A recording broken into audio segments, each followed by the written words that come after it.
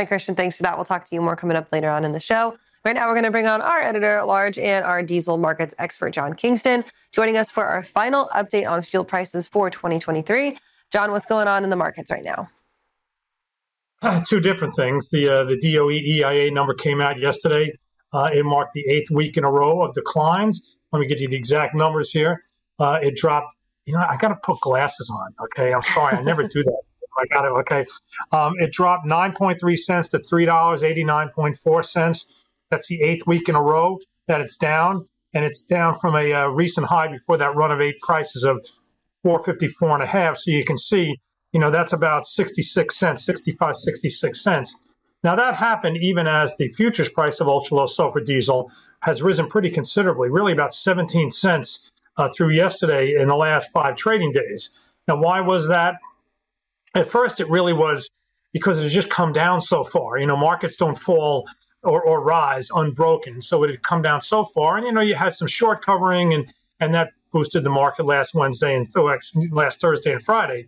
And then, of course, you had the news over the weekend of the problems in the Red Sea, which means the problems in the Suez Canal, which means the problems of moving 9 million barrels a day of oil through the Suez Canal. And that understandably sent diesel prices on the CME commodity exchange up by about 7 cents. So you've already moved up considerably from the low of last Wednesday in the futures market.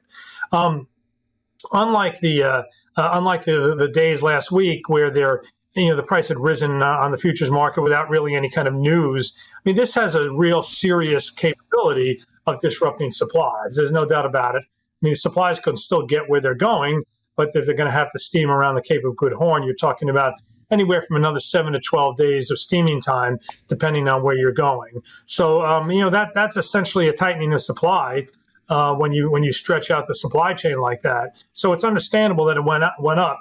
It is notable that today the market really hasn't done much of anything in overnight trading. So I'm not saying it's all a one-day thing. I mean, it could be the kind of thing that if the Suez Canal continues to be restricted in its movements because traffic in the Red Sea is restricted in its movements, that'll start to tighten things up down the line. So it's certainly it's a factor that big bearish market that had been sending prices down since September hadn't counted on. But here it is. That's the thing about commodity markets. You never know when something's going to happen.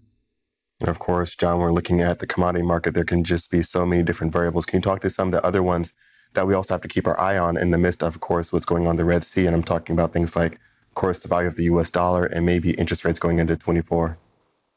Well, certainly the value of the U.S. dollar was a factor in the increase last week because you had this big drop in interest rates, which of course weakened the value of the U.S. dollar.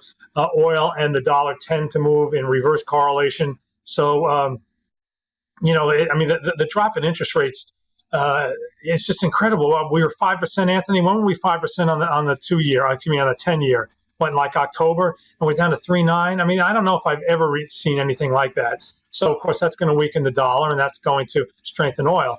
But I think the two big stories remain. Number one, even though diesel prices have softened, even though inventories in the U.S. have risen, they are still below where they should be.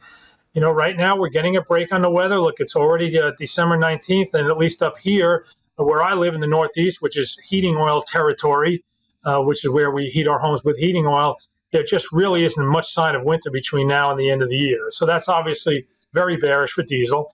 And I still think that going into 2024, the prevalent story remains all of the forecasts for the supply-demand balance, or should I say imbalance, where supply is expected to go up, in part because of increases from places like the U.S., like Guyana, like Brazil, and demand is supposed to be somewhat tempered.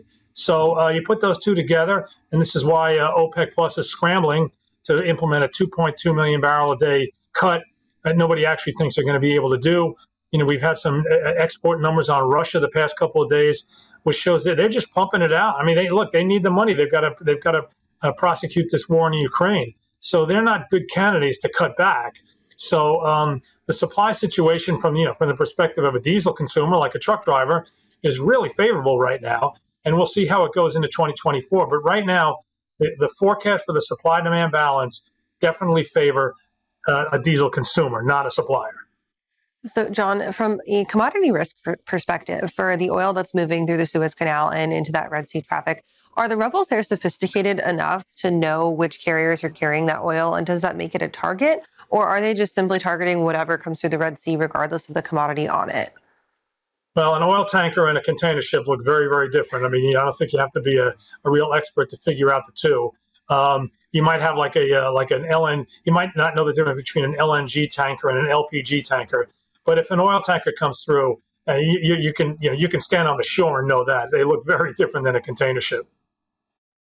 And John, you also have another talking point around a panel for Convoy and really some of the things that went on there. We're going to be some of the top items from that.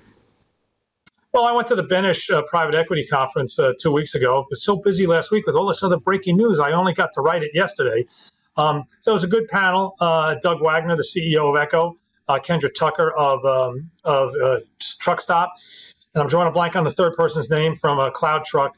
Anyway, they talked about innovation, but the first topic of discussion was Convoy and what happened.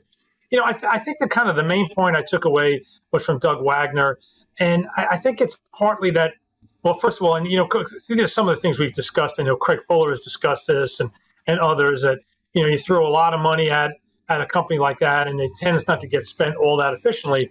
But what Doug Wagner said was, at a certain point, like our technology, Echo's technology, was kind of on par with theirs. Okay, maybe Convoy sets the standard, or it doesn't have to be Convoy. It could be Uber Freight or anybody. And the others, the kind of legacy players, if they're smart, will be able to catch up if they throw enough technology or resources at it.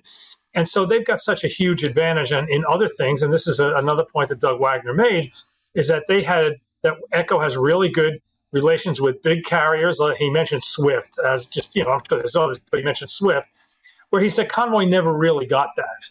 And so they were, a big company had a significant advantage in actually securing capacity at a lower price that Convoy was not able to match. And he cited the average length of haul at Convoy versus Echo. And, Echo was like, 50-60% higher. So even with all this great technology, and they did praise the technology as being really good.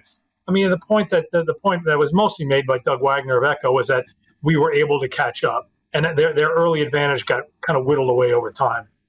And I think that makes perfect sense. Exactly when you kind of look down to it, right? You can't succeed if you don't have the actual loads to make that happen. Right. Game of discipline here.